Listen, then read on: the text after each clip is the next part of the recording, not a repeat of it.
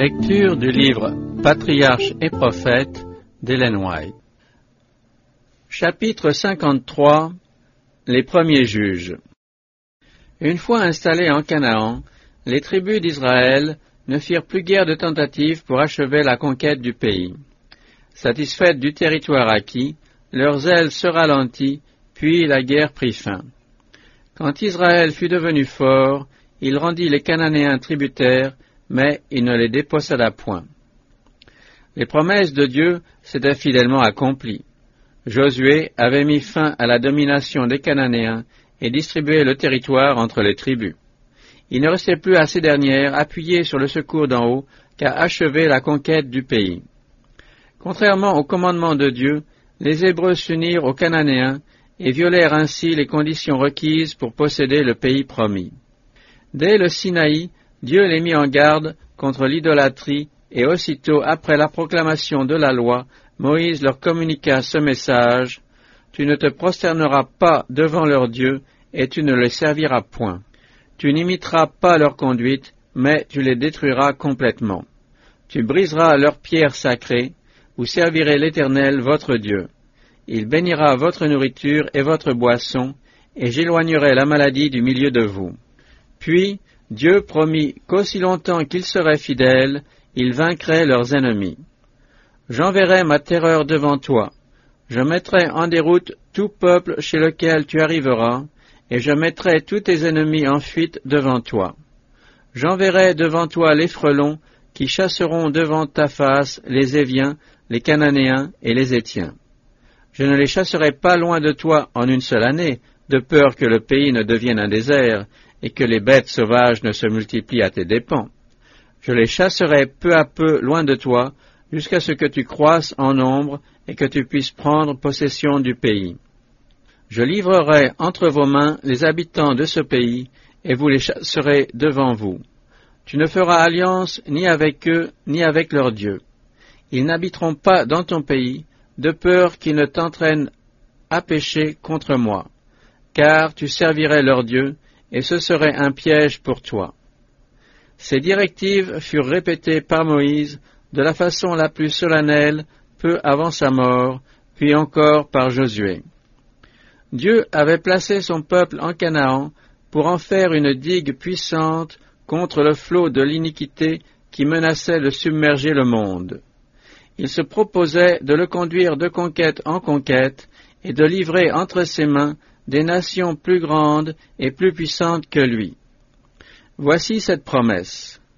Si vous observez avec soin tous ces commandements que je vous ordonne de mettre en pratique, aimant l'Éternel votre Dieu, marchant dans toutes ses voies et vous attachant à lui, l'Éternel chassera devant vous toutes ces nations, et vous vous rendrez maître de nations plus grandes et plus puissantes que vous. Tout lieu que foulera la plante de votre pied vous appartiendra.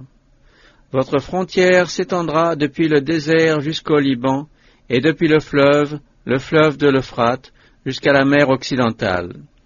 Nul ne pourra subsister devant vous.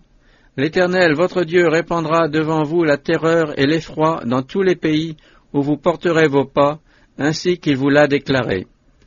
Indifférents à leur haute destinée, les Israélites préférèrent une vie d'aise et de facilité. Ils laissèrent s'envoler les occasions d'achever la conquête du pays, pour se voir durant bien des générations harcelés par les restes de ces populations idolâtres, qui furent, ainsi que le prophète le leur avait prédit, comme des épines dans leurs yeux et comme des aiguillons dans leurs côtés. Se mélangeant avec les idolâtres, ils apprirent à faire comme eux, et le résultat en fut l'idolâtrie, qui se répandit dans le pays comme une gangrène. Le psalmiste en parle en ces termes. Ils servirent leurs idoles, qui furent pour eux un piège, et ils sacrifièrent aux démons leurs fils ainsi que leurs filles. Et le pays fut profané par ces meurtres. Le courroux de l'Éternel s'enflamma contre son peuple, il prit en aversion son héritage. Pendant la génération qui avait entendu les instructions de Josué, l'idolâtrie fit peu de progrès, mais les parents avaient donné le mauvais exemple à leurs enfants. L'abandon de la conquête fut une semence néfaste qui produisit des fruits amers durant bien des générations. La vie simple des Hébreux leur avait procuré une santé physique remarquable, mais leur rapport avec les païens les entraînèrent à des voluptés qui affaiblirent chez eux la vigueur corporelle et mentale. Leurs péchés les ayant séparés de Dieu et privés de sa protection, ils furent subjugués par les nations mêmes qu'ils auraient dû anéantir. Ils abandonnèrent l'Éternel, le Dieu de leur père, qui les avait fait sortir d'Égypte, et les avait conduits comme un troupeau à travers le désert. Ils l'irritèrent par le culte des hauts lieux, et ils excitèrent sa jalousie par leurs idoles. C'est pourquoi il abandonna le tabernacle de Silo, la tente dont il avait fait sa demeure parmi les hommes. Il laissa emmener en captivité le siège de sa puissance, il livra sa gloire aux mains de l'ennemi. Dieu n'oublia cependant pas complètement son peuple, au sein duquel se trouvait toujours une minorité de fidèles. De temps à autre, il suscitait des hommes vaillants et pieux qui détournaient Israël de l'idolâtrie et le délivraient de ses ennemis. Mais, après la mort du libérateur, le peuple, privé de son autorité, retournait à ses idoles. C'est ainsi qu'Israël parcourut maintes et maintes fois, au cours de son histoire, les 4 périodes de ce cycle lamentable, apostasie et châtiment, puis repentir et délivrance. Le roi de Mésopotamie, le roi de Moab, et après eux les Philistins et les Cananéens de Hatsor, conduits par Sisera, devinrent tour à tour les oppresseurs d'Israël. Othniel, Samgar et Ehud, puis Déborah et Barak, furent suscités pour délivrer leurs frères. Mais de nouveau, les enfants d'Israël firent ce qui est mal aux yeux de l'Éternel, et l'Éternel les livra entre les mains des Madianites.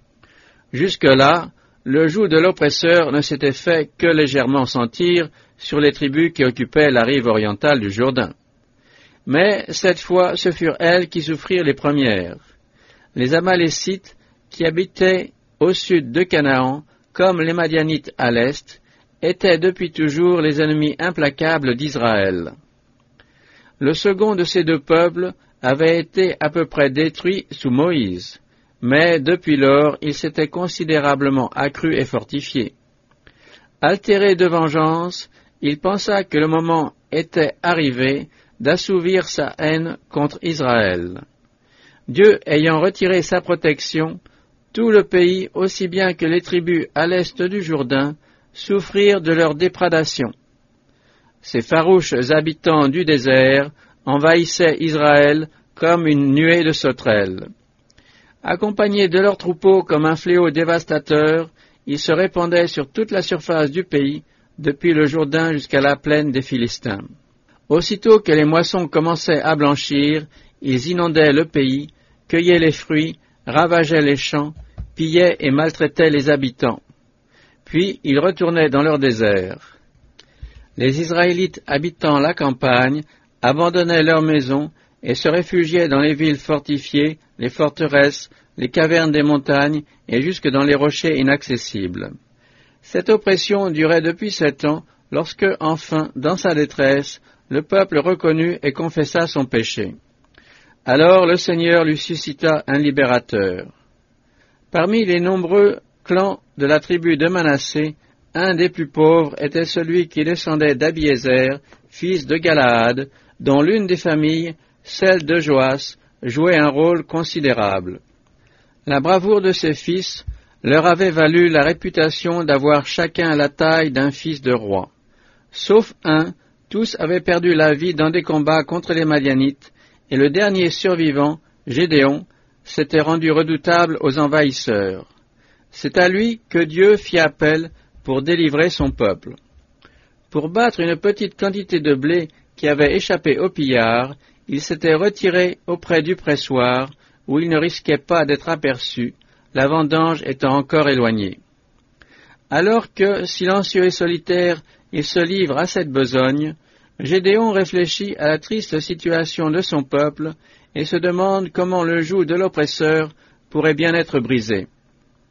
Soudain, l'ange de l'Éternel lui apparut et lui dit « Vaillant guerrier, l'Éternel est avec toi. » Gédéon répondit, « Hélas, mon Seigneur, si l'Éternel est avec nous, pourquoi donc tous ces malheurs nous sont-ils arrivés? Où sont toutes ces merveilles que nos pères nous ont racontées en disant, « L'Éternel nous a-t-il pas fait sortir de l'Égypte? Car maintenant l'Éternel nous a abandonnés et nous a livrés entre les mains des Madianites. » L'ange reprit, « Va avec cette force que tu as, et délivre Israël de la main des Madianites. N'est-ce pas moi qui t'envoie? » Gédéon demande alors un signe lui prouvant que celui qui lui parle est bien l'ange de l'Éternel qui, dans le passé, a délivré Israël. Et, se rappelant que les anges venus un jour conférer avec Abraham avaient accepté son hospitalité, il invite le divin messager à prendre quelque nourriture. Il court à sa tente et tire de ses minces provisions un chevreau de lait et des gâteaux sans levain qu'il apporte à son hôte. L'ange lui dit, « Prends la viande et les gâteaux sans levain, dépose-les sur ce rocher et répands le jus. » Gédéon obéit, et il voit alors le signe demandé. L'ange touche ses mets du bout de son bâton, une flamme sort du rocher, consume le repas, puis l'auguste visiteur disparaît.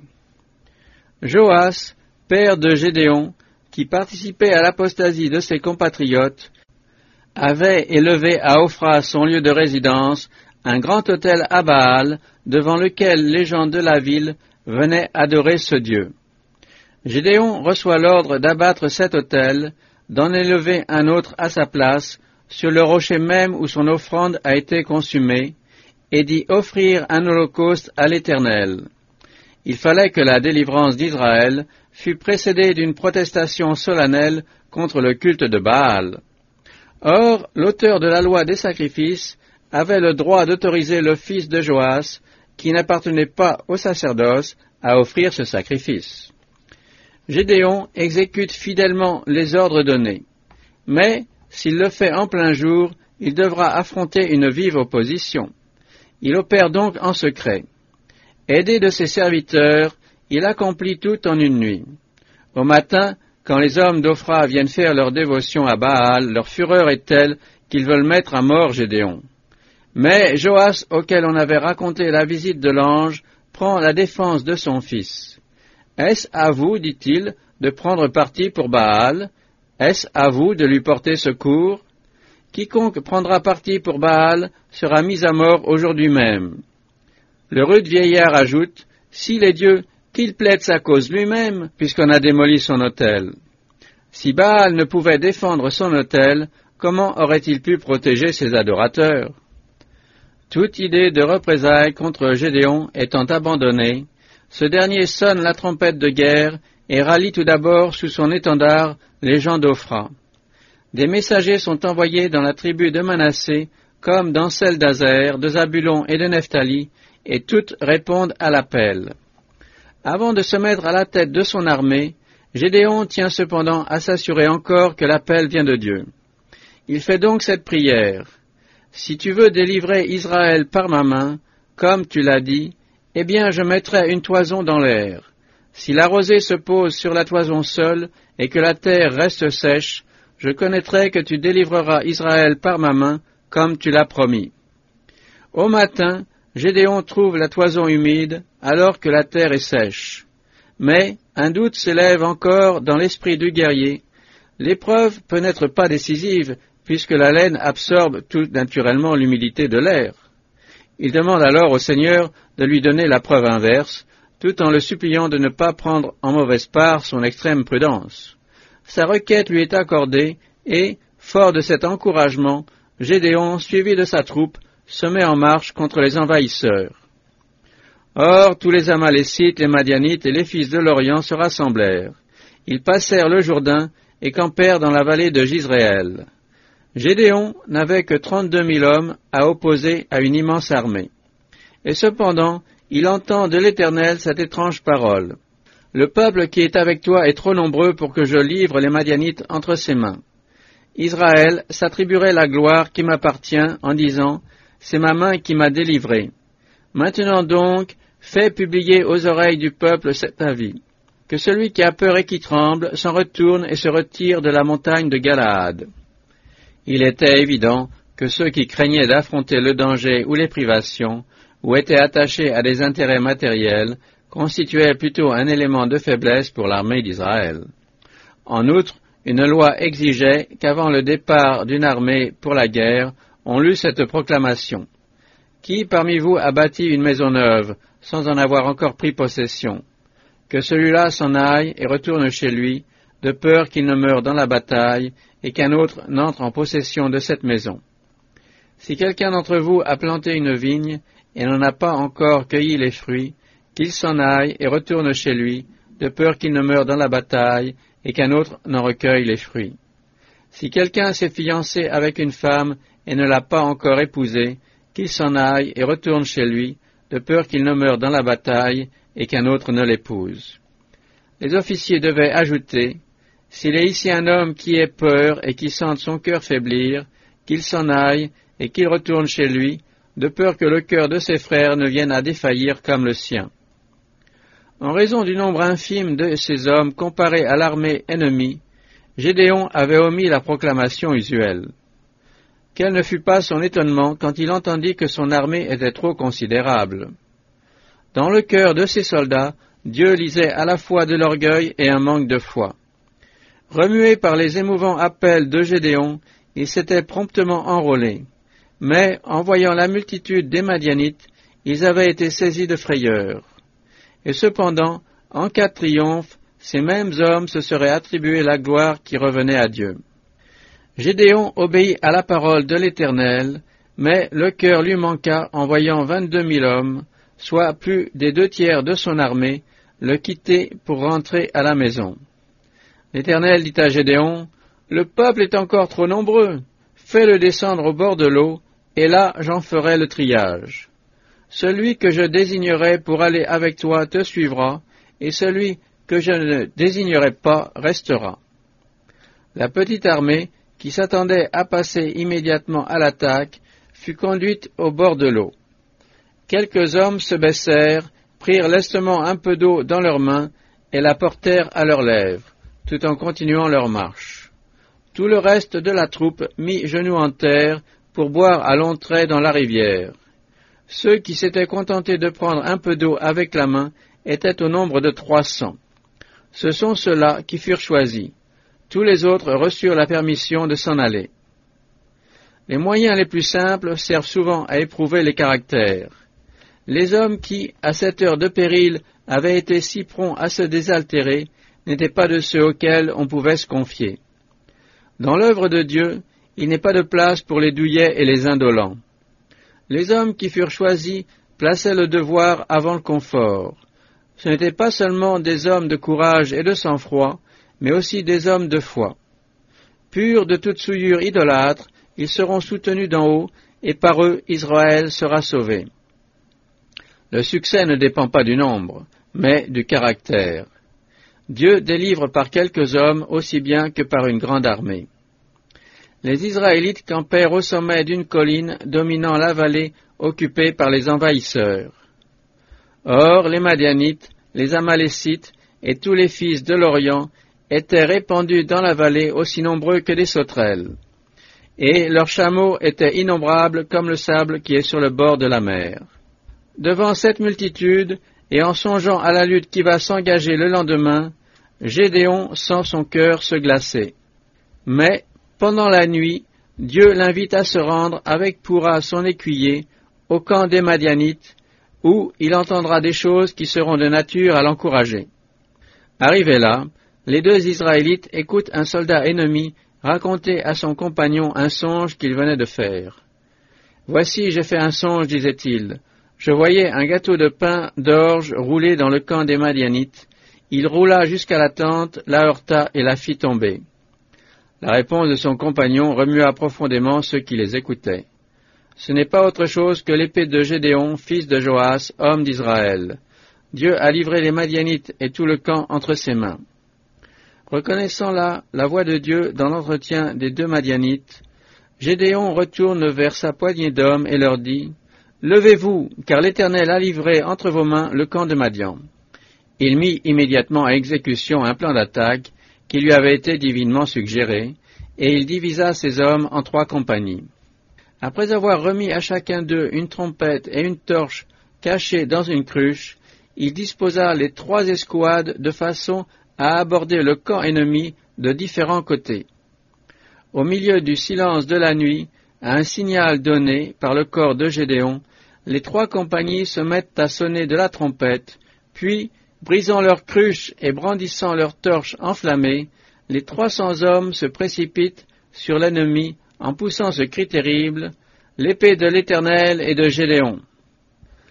L'armée de Madian, qui dormait, se réveille brusquement et se voit de tous côtés entourée de torches flamboyantes, tandis que retentit le son de la trompette et le cri strident des assaillants. Pris de panique, elle se croit aux prises avec des troupes innombrables et fuit en tous sens en poussant des cris d'épouvante. Prenant dans leur affolement leurs propres compagnons d'armes pour des ennemis, les Madianites s'entretuent. La nouvelle de la victoire se répand, et des milliers de guerriers israélites congédiés reviennent et se joignent à leurs frères dans la poursuite de l'ennemi. Celui-ci se dirige en toute hâte vers le Jourdain pour regagner son pays sur la rive opposée. Mais des messagers envoyés par Gédéon pressent les hommes d'Éphraïm d'intercepter le passage des gués méridionaux. Pendant ce temps, les 300 hommes exténués mais indomptables se mettent à la poursuite de ceux qui ont gagné l'autre rive. Parmi ceux-ci, Oreb et Zéeb, les chefs de l'invasion, sont rejoints, faits prisonniers et mis à mort, tandis que les 15 000 hommes de troupes qui les accompagnent sont complètement dispersés. Au cours de cette grande défaite, les envahisseurs n'avaient pas perdu moins de 120 000 hommes. La puissance de Madian fut à tel point anéantie que cette nation ne fut plus jamais à même de faire la guerre à Israël. La nouvelle que le Dieu d'Israël avait de nouveau combattu pour son peuple se répandit comme l'éclair. Une terreur panique s'empara des nations environnantes quand elles apprirent comment Israël avait triomphé d'un peuple aussi redoutable. L'homme dont Dieu s'était servi pour accomplir cette délivrance n'occupait aucune situation importante en Israël.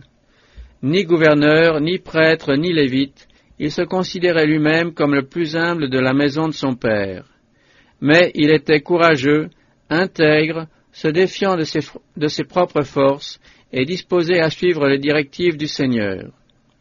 Les meilleurs serviteurs de Dieu ne sont pas ceux qui possèdent les plus grands talents, mais ceux qui, convaincus de leur propre insuffisance, s'appuient totalement sur lui. Lorsqu'ils unissent leur faiblesse à la force du Très-Haut et leur ignorance à sa sagesse, il les rend vainqueurs.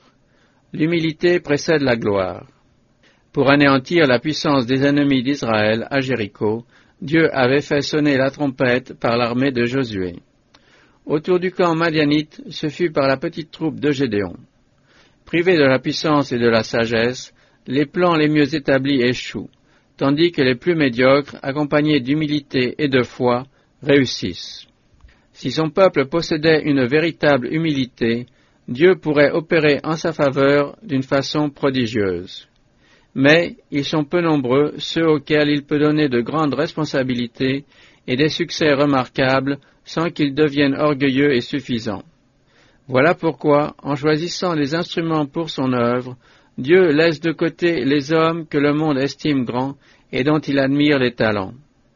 La confiance en Dieu et l'obéissance à la volonté divine sont essentielles dans les luttes spirituelles du chrétien comme dans les batailles. Dieu est tout aussi disposé aujourd'hui que dans le passé à collaborer avec son peuple et à faire de grandes choses par de faibles instruments. Tout le ciel est prêt à répondre aux appels adressés à la sagesse et à la force d'en haut, et à faire infiniment au-delà de tout ce que nous demandons et pensons. Gédéon revint de la poursuite de l'ennemi pour recevoir des reproches de ses compatriotes. Lorsque, à son appel, les hommes d'Israël avaient rebroussé le chemin pour poursuivre les Madianites, les Éphraïmites, par crainte du danger, étaient restés en arrière et s'excusaient du fait que Gédéon ne leur avait pas envoyé de sommation particulière. Mais lorsqu'ils apprirent la nouvelle du triomphe d'Israël, ils furent vexés de n'y avoir point participé. Ils avaient cependant, sur l'ordre de Gédéon, gardé les gués du Jourdain, arrêté les fuyards, tué un grand nombre d'ennemis, notamment les deux chefs, Oreb et Zéeb, et par là contribuer à la victoire.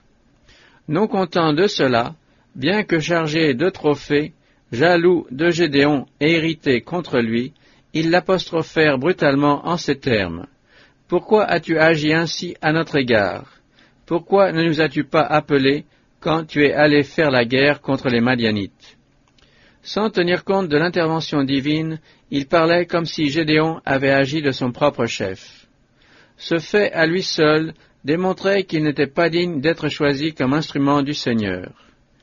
Gédéon leur répondit, « Qu'ai-je fait en comparaison de vous? Les grappillages d'Éphraïm ne va-t-il pas mieux que la vendange d'Abiézer? Dieu a livré entre vos mains les chefs des Madianites, Oreb et Zéeb. Qu'ai-je donc pu faire en comparaison de vous? » La jalousie d'Éphraïm aurait pu facilement engendrer une querelle suivie de violence. Mais la modeste réponse de l'homme de Dieu apaisa leur fureur, et ils s'en retournèrent chez eux satisfaits. Ferme et intransigeant lorsqu'il s'agissait de principes, ce vaillant guerrier manifesta en cette occasion un rare esprit de conciliation. De retour de cette brillante victoire, les Israélites, reconnaissants, offrirent la royauté à Gédéon et à sa famille. Cette proposition se heurtait au principe de la théocratie israélite et impliquait le rejet de Dieu comme roi d'Israël. La réponse de Gédéon montre la pureté de ses principes et la noblesse de ses mobiles. « Je ne régnerai pas sur vous, dit-il, et mon fils ne régnera point sur vous. » Mais un autre piège l'attendait, dans lequel il tomba. Une période d'inactivité, succédant à de grandes luttes, est souvent plus dangereuse que la bataille. Lorsque le peuple de Dieu a remporté une grande victoire, Satan s'acharne contre lui. Telle est l'explication des projets imprudents qui montèrent à l'esprit de Gédéon. Jusque-là, il s'était contenté de mettre à exécution les ordres du Seigneur. Poussé par une humeur remuante et impatiente, au lieu de se laisser conduire, il se mit à forger des plans pour lui-même. Il se souvint de l'ordre qui lui avait été donné d'offrir un sacrifice sur le rocher d'Ophra, et conclut qu'il avait été appelé à exercer la prêtrise. Sans attendre aucune instruction divine, il prépara un lieu pour y célébrer un culte analogue à celui du tabernacle. Grâce à la faveur populaire, il n'eut aucune peine à mener son plan à bonne fin. Comme part du butin pris aux Madianites, il réclama toutes les boucles d'or. En outre, le peuple ajouta des objets de grand prix et les riches vêtements des rois de Madian. En possession de ces dons, Gédéon se fit un éphod et un pectoral sur le modèle de ceux que portait le grand prêtre. Cet acte inconsidéré eut des conséquences funestes pour lui, sa famille et tout Israël. Ce culte illégal induisit un bon nombre d'Israélites à abandonner Dieu et à adorer des idoles. Après la mort de Gédéon, l'apostasie se généralisa et envahit même sa famille. L'homme qui avait abattu l'idolâtrie finit par la ramener au sein de son peuple. Peu de personnes se font une juste idée de la portée de leurs actes et de leurs paroles. Seul l'avenir dira l'influence exercée par les erreurs des parents sur leurs enfants et petits-enfants dont ils devront rendre compte. Il y a plus. Nos paroles et nos actes produisent sur nous-mêmes des réactions bienfaisantes ou déplorables. Cette pensée donne à la vie présente une solennité redoutable et doit nous pousser à demander à Dieu de nous guider. Les hommes occupant de très hautes situations peuvent nous égarer. Les plus sages sont sujets à l'erreur et les plus forts peuvent trébucher. Il nous faut constamment recevoir la lumière d'en haut.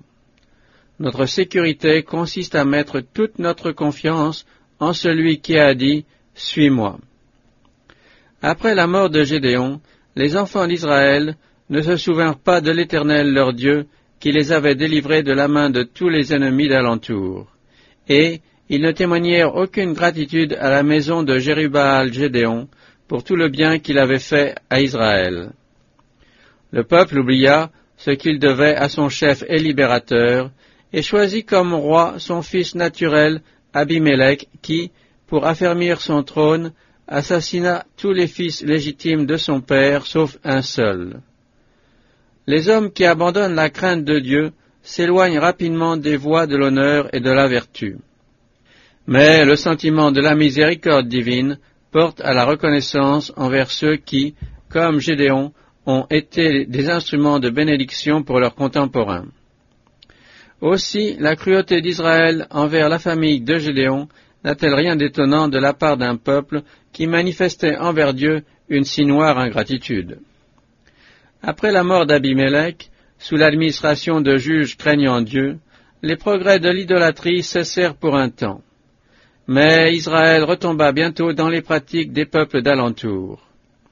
Dans les tribus du nord, les dieux de Tyr et de Sidon avaient beaucoup d'adorateurs. Dans le sud-ouest, on s'attachait aux idoles des Philistins, et dans l'est, à celles de Moab et d'Ammon, qui avaient détourné du vrai Dieu le cœur de leur père. Mais l'apostasie ne tarda pas à apporter avec elle son châtiment. Les Ammonites soumirent les tribus orientales, puis, traversant le Jourdain, ils envahirent le territoire de Juda et d'Éphraïm, tandis qu'à l'ouest, montant de leurs plaines maritimes, les Philistins pillaient et incendiaient la partie occidentale du pays. Lorsqu'il se vit livré entre les mains d'ennemis implacables, Israël se souvint à nouveau de celui qu'il avait abandonné. Alors les enfants d'Israël crièrent à l'Éternel en disant, « Nous avons péché contre toi, car nous avons abandonné notre Dieu et nous avons servi les Baals. » Mais ce repentir, arraché par le malheur, n'était pas réel. Le peuple déplorait que le péché l'eût attiré de si grands maux, mais non d'avoir déshonoré Dieu et désobéi sa loi. La vraie conversion est plus que la douleur d'avoir péché. C'est une volte-face complète à l'égard du mal. L'Éternel répondit à Israël par l'un de ses prophètes. Ne vous ai-je pas délivré des Égyptiens, des Amoréens, des enfants d'Ammon et des Philistins? Lorsque les Sidoniens, les Amalécites et les Madianites vous ont opprimés et que vous avez crié vers moi, ne vous ai-je pas délivré de leurs mains? Mais vous m'avez abandonné et vous avez servi d'autres dieux. C'est pourquoi je ne vous délivrerai plus. Allez et criez au Dieu que vous avez choisi, qu'il vous délivre au temps de votre détresse. Cette dernière parole, qui lui frappait de terreur, amène la pensée à une scène encore future, celle du jour du jugement, où devront répondre tous ceux qui auront repoussé la miséricorde de Dieu et méprisé sa grâce. C'est devant ce tribunal que comparaîtront ceux qui auront mis les talents dont Dieu les avait gratifiés, temps, fortune, intelligence, au service des dieux de ce monde. Les hommes qui auront abandonné leur ami fidèle pour jouir du bien-être et du plaisir, et qui, tout en se proposant de retourner à Dieu un jour, se sont laissés entraîner par les folies, les divertissements et les frivolités du monde, par les vanités de la mode ou les excès de la table. Les hommes qui, sourds à la voix de la vérité, ont endurci leur cœur, endormi la voix de leur conscience et trahi leur devoir, qui, en un mot, ont fait fi des choses éternelles et du sacrifice de celui qui s'est donné pour l'homme perdu, récolteront ce qu'ils ont semé. Ils entendront un jour ces paroles solennelles, « Puisque j'ai crié et que vous avez refusé d'entendre, que j'ai étendu ma main et que personne n'y prend garde, puisque vous avez rejeté tous mes conseils, et que vous ne voulez pas de mes remontrances, je me rirai moi aussi de votre malheur. Quand la détresse et l'angoisse tomberont sur vous, alors ils crieront vers moi, mais je ne répondrai pas. Ils me chercheront de grand matin, mais ils ne me trouveront point. Parce qu'ils ont haï la connaissance, et qu'ils n'ont pas choisi la crainte de l'Éternel, qu'ils n'ont pas pris plaisir à mes conseils, et qu'ils ont dédaigné toutes mes remontrances.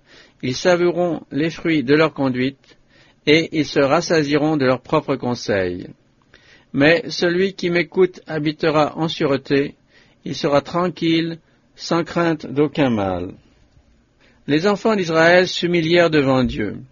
Ils ôtèrent du milieu d'eux les dieux étrangers, et ils servirent l'Éternel, qui ne put supporter plus longtemps l'affliction d'Israël. Tels sont la miséricorde incompréhensible et le patient amour de notre Dieu.